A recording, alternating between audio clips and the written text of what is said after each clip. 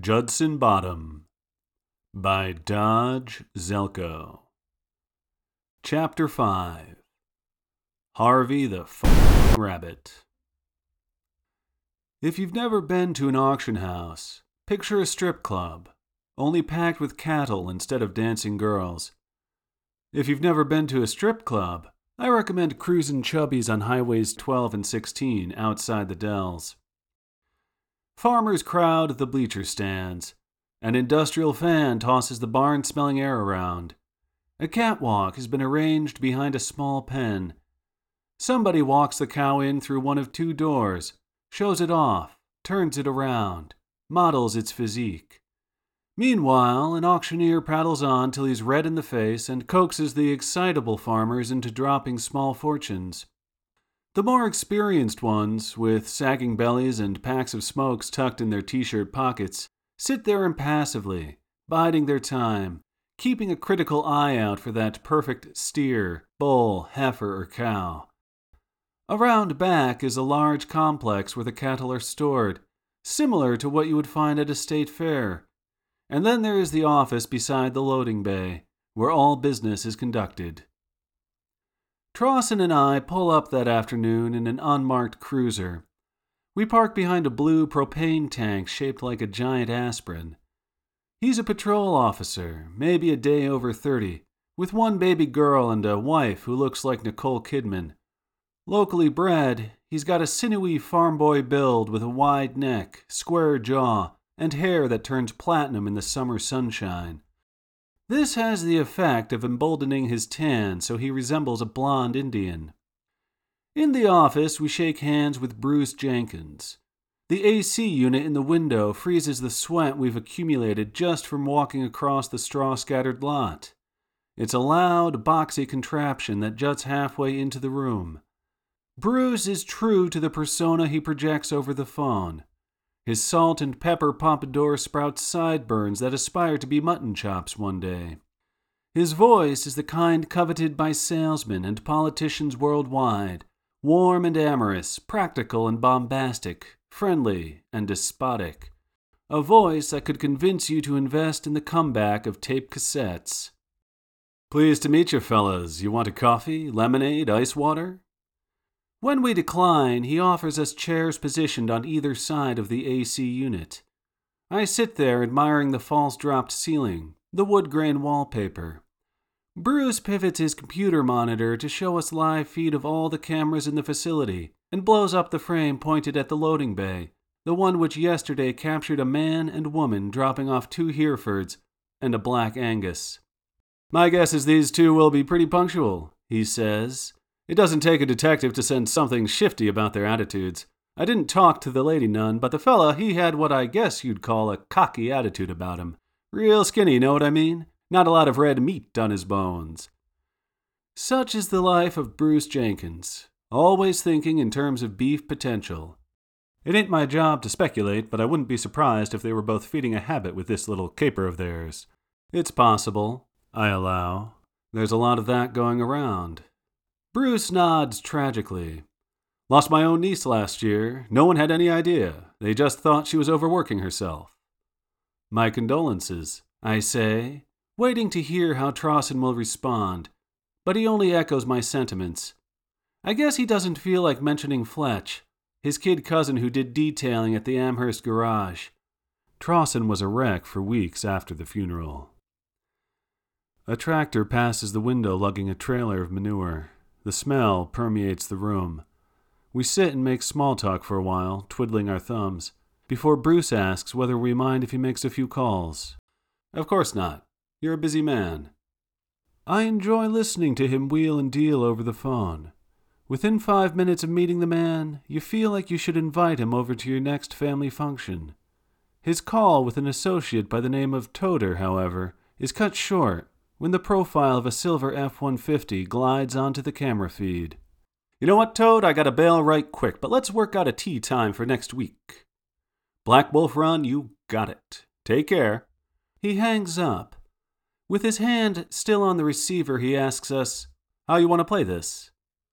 I lean in towards the monitor. The girl's not with him. He came alone. "Is that bad?" Doesn't have to be. We can make him think he'll get a nice plea bargain if he implicates her in the theft. Let's just hope he's not a gentleman. I keep a .45 in my bottom drawer, Bruce notifies, in case things go bad. Things won't go bad. We watch the suspect dismount and slam the door.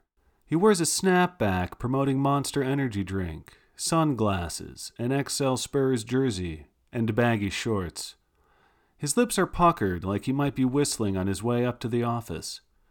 As a detective, I can go plainclothes if I like, but I choose to be in uniform most days.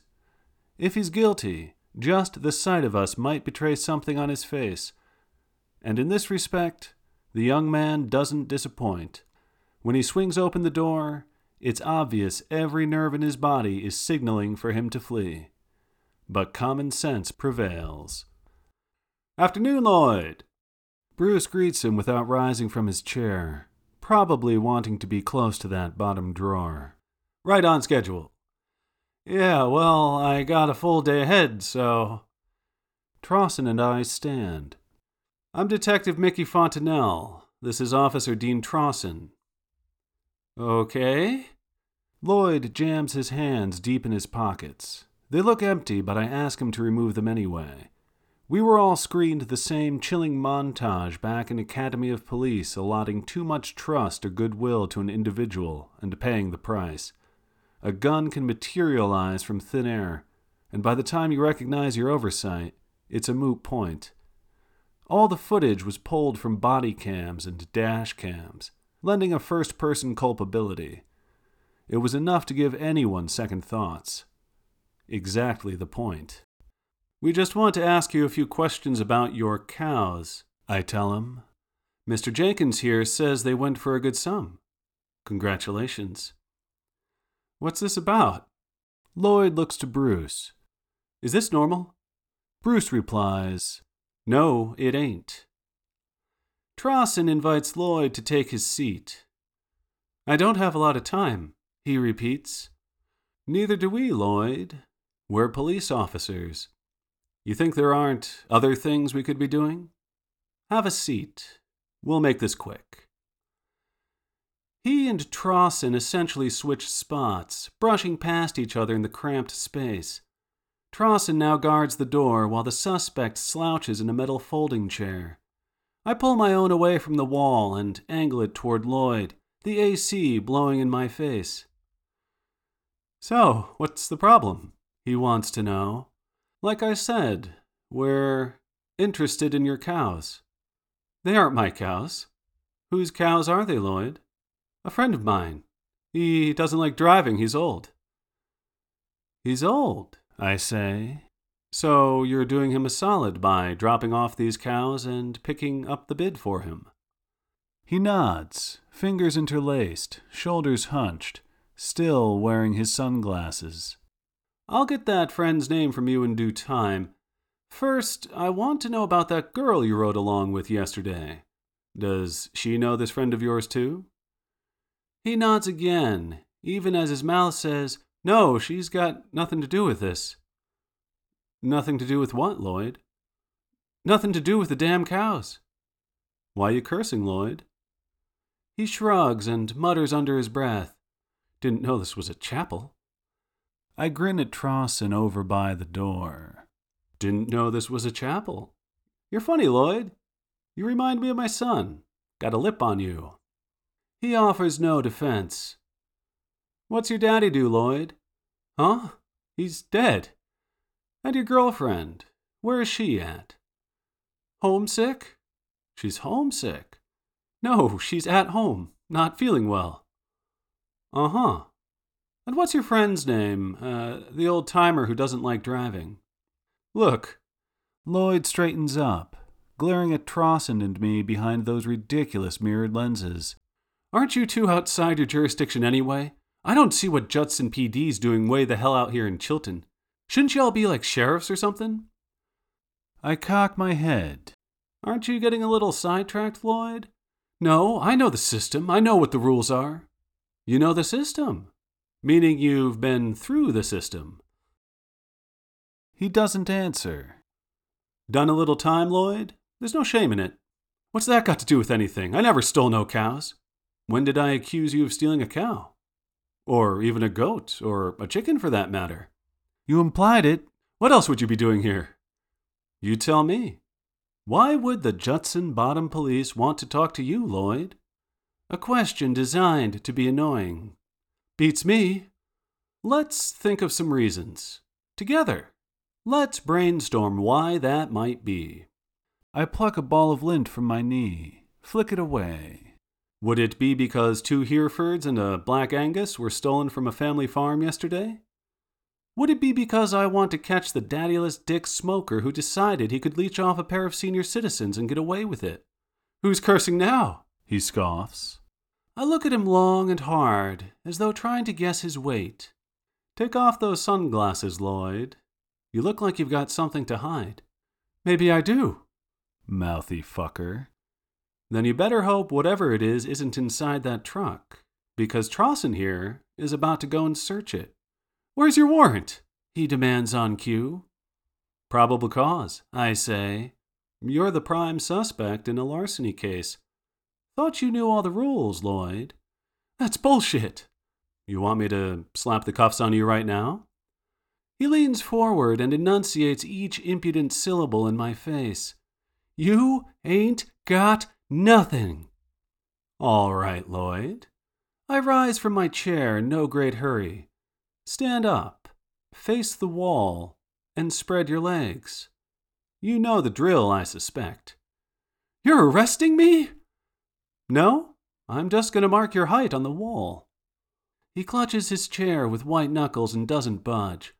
I watch his Adam's apple do a series of ugly lurches. This is a joke, you know that? Talk about some ass-backward fucking priorities. Here your town's full of towelheads running around and strapped with C4 and dirty bombs, and you're here wasting time over a few cows. I blink at him, uncomprehending. What? You thought it was your little secret? He laughs. They're talking about that shit in Fond du Lac. His expression switches from smug to livid as I wrench him off the seat by his collar and throw his underbeefed body against the wall. Trossin runs over. He helps anchor the rustler in place, suffering every obscenity launched in his face while I cinch the cuffs tight. I can feel Bruce immensely enjoying all of this behind me. Next, I pat the kid down, feeling for the bulge of his keys, and hand them over to Trossin. Search the truck, I say, in the same tone of voice people usually reserve for fuck you. Once Trossin leaves, I manhandle Lloyd back into a sitting position and stand before him at a smart distance in case he lunges. So, you're from Fond du Lac, then?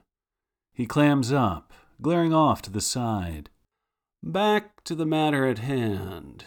This friend of yours, I say, the one who supposedly owns the cows. I'm curious to hear his name. John Doe? Kaiser Soze? Harvey the fucking Rabbit? What's his name, Lloyd? I propel my words at his face on gobs of spit. I met the people whose cows you stole. It was their whole livelihood. I didn't steal nothing. There's more decency in that old woman's bunion than there is in a bottom feeder like you.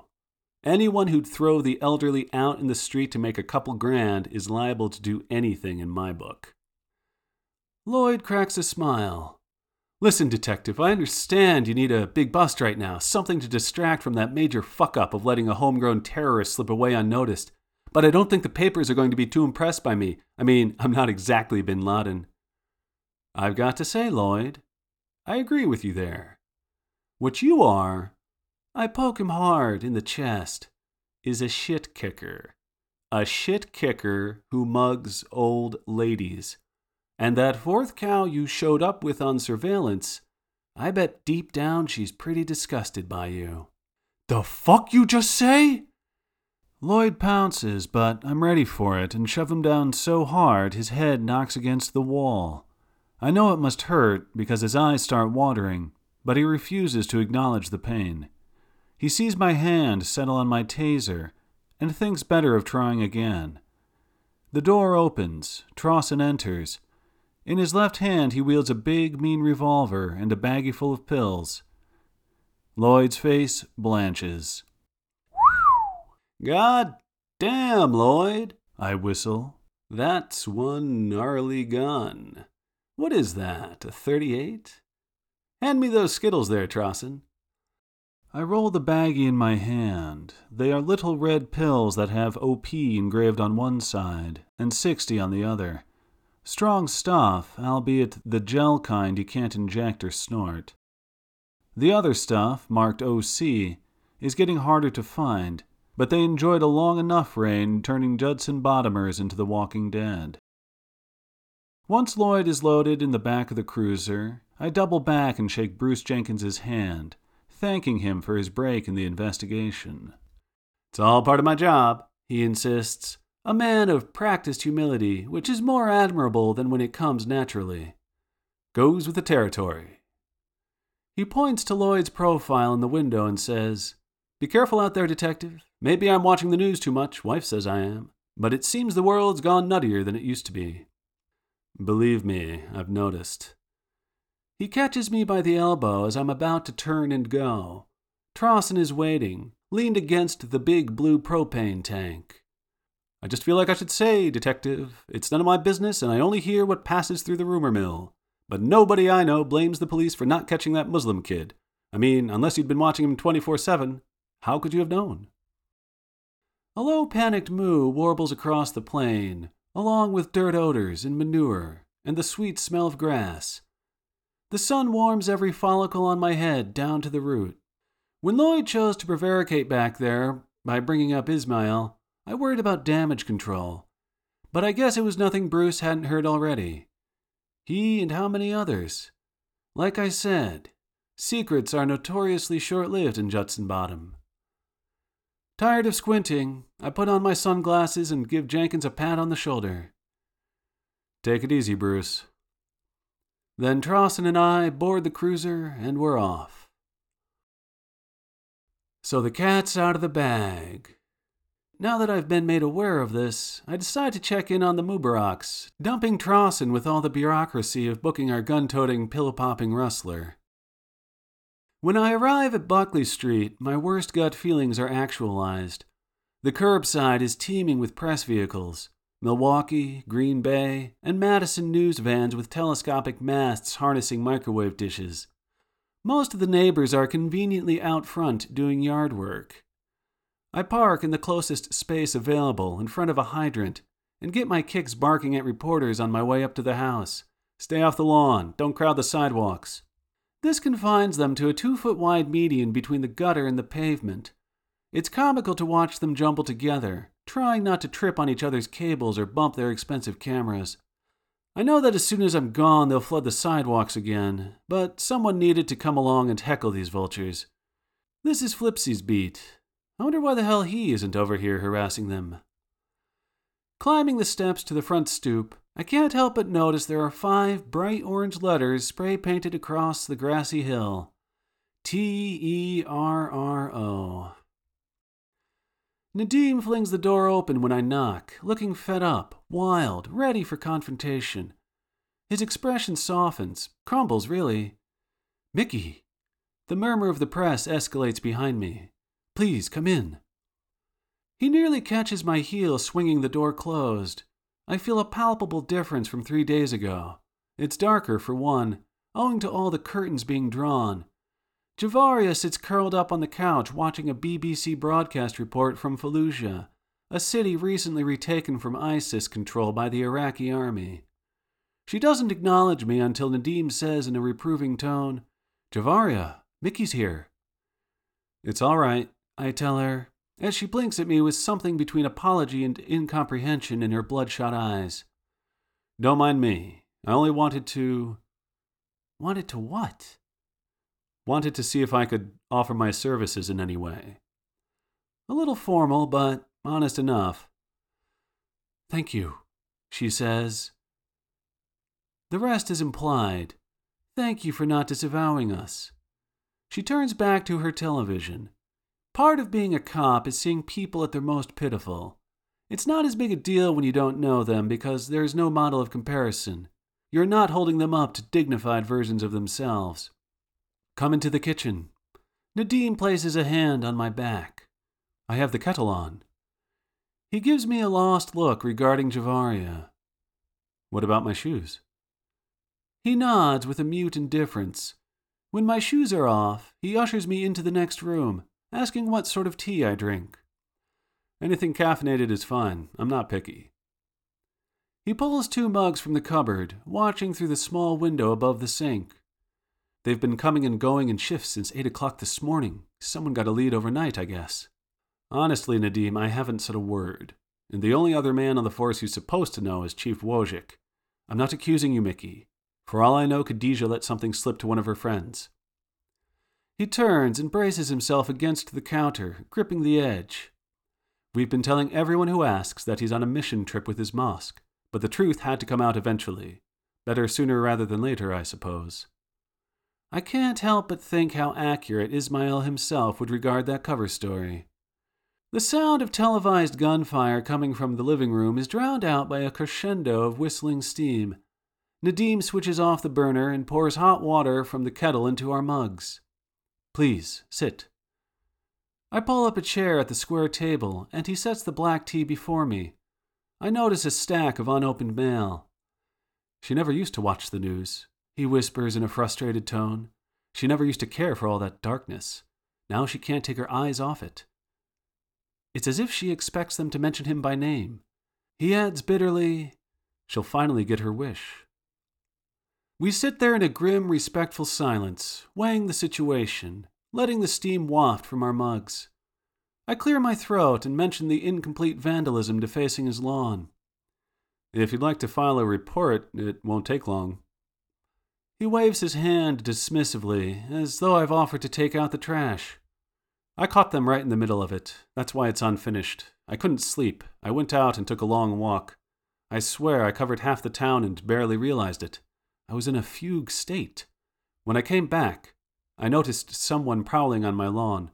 I chased after him, but he'd already heard me coming. Anyway, what would I have done if I'd caught him? Can you give me a description? Not really. He was wearing a hood. I'm more disturbed by the phone calls. He takes an investigative sip of tea, still too hot. You've been receiving threats? I ask sharply. He responds by sliding me the stack of mail. These came this morning. I opened 2 or 3 before I more or less got the point. I'll take these in for evidence.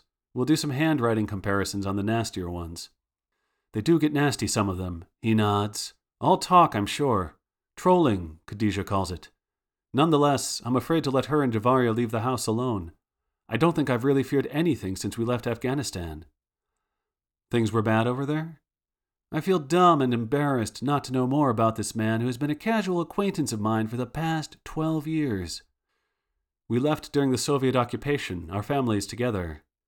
He gestures at the living room to indicate Javaria.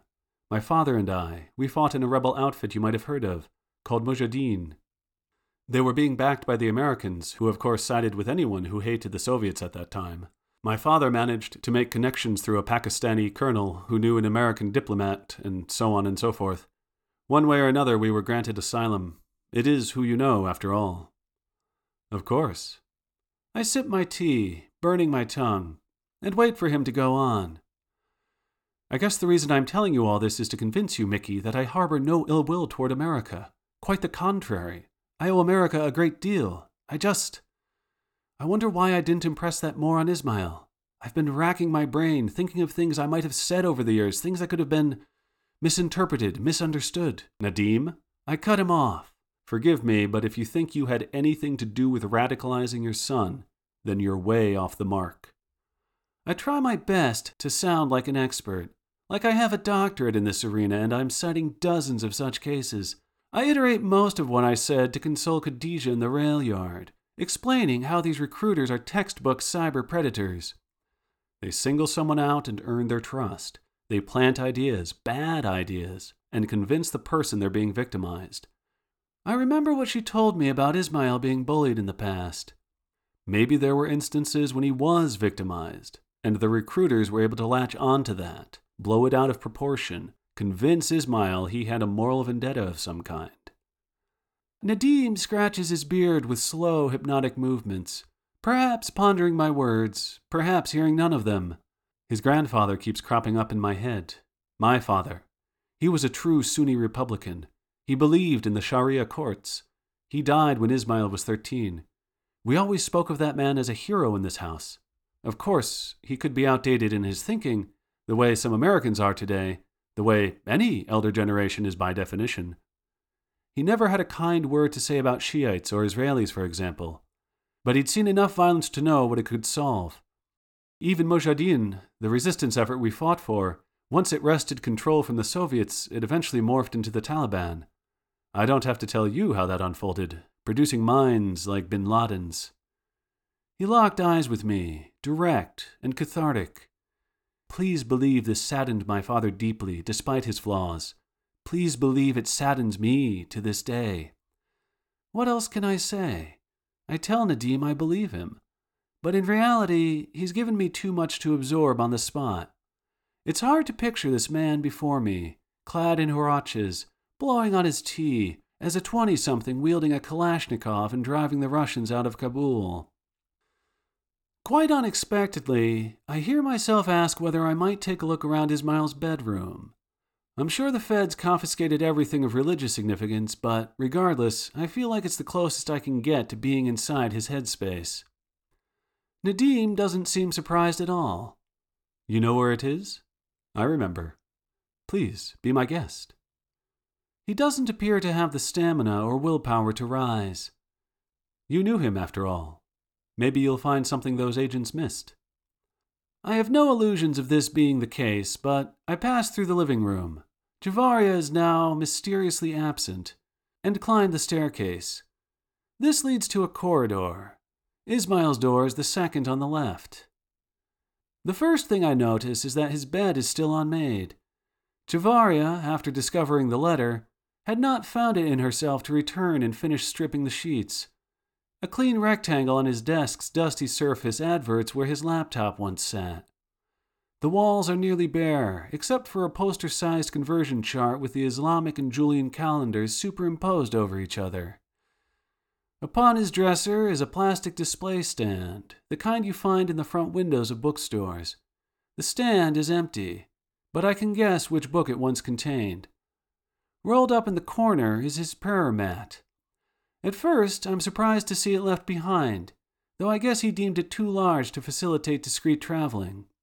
I pop open the disc tray on his stereo. The CD's label is printed in Arabic. There is one family photograph to be found. No sports or music memorabilia. It's about as cold as a military barracks. Anyone snooping through here without context might presume him to be a failed but fastidious 40-something banker living with his parents. I draw back the curtains to look out at Ismail's former view, what he might have seen as he ruminated over the upheaval he was about to commit. A maple tree towers within the confines of the picket fence.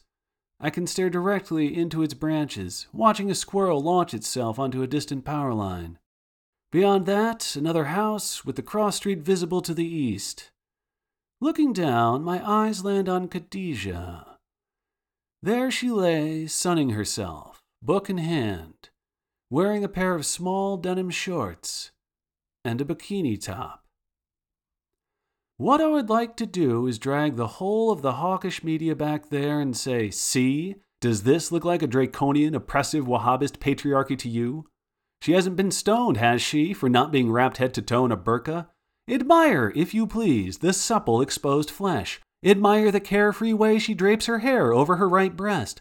And that perfect navel, like an apostrophe, proclaiming full ownership of the self. Admire the legs. Can't be bothered to describe the legs? If you don't see for yourself what's so remarkable about them, then frankly, you haven't got a journalistic eye and should retire immediately. In a moment of weakness, I envision stripping off my uniform, opening the window, taking a flying leap off the sill, and plunging straight into her. At the sound of a floorboard creaking in the hall, I throw the curtain closed and strike a senseless pose with my hands in my pockets, gazing around the room like Columbo. I pretend to inspect the lone photograph. It is of Nadim, Javaria, and an elderly bearded man whom I presume to be the grandfather. Javaria is flanked on either side by the two men. Standing before her is a version of Ismail from before I knew him. He grips his father's hand. Balanced in her mother's arms, glancing askew, is a young Khadijah. They stand in a sea of teeming bodies. Everyone is clad in the same featureless white garments. Behind them rises a strange cubicle structure, immense, made of clean black granite, ornamented with gold motifs of dizzying complexity. Above the photograph hangs a shadow box, the sort bug collectors use to display their exotic moths and millipedes. Only this one contains a single vial of water not much bigger than a minibar bottle of Dewar's. "That was taken at the 2003 Hajj," Javaria says behind me. I turn, acting half startled. We wanted to go as a family while Nadim's father was still in good health, but I wish we had waited another year or two. Khadijah can just barely remember it. She stands in the doorway, a morose, conservative, but not unbeautiful corollary to her daughter. I notice she does not cross the threshold, either because it would be improper for us to be alone in a room together, or for less dogmatic reasons. "Mickey, you've been such a good friend to us over the years. Nadim and I were hoping, if you don't have plans, that you would care to join us for supper tonight." I'm more thrown off guard than if she'd proposed we lie down in her son's unmade bed for a quickie. Such a good friend? We've barely spoken in the last 4 years. Then again, maybe this is more a case of banding together, an instinct to salvage what few allies they have left. After all, we now both fall in the category of local pariahs. By that I mean we are both, the Mubaraks and I, subjects of malign gossip for Judson Bottom. In a way, Ismail has supplanted me, the adulterous police officer, as everyone's favorite scandal and degenerate oddity. For that, I ought to be grateful. For that, I ought to at least accept his mother's invitation. But it's with much hesitancy and second-guessing that I reply, "I'm off work at 6.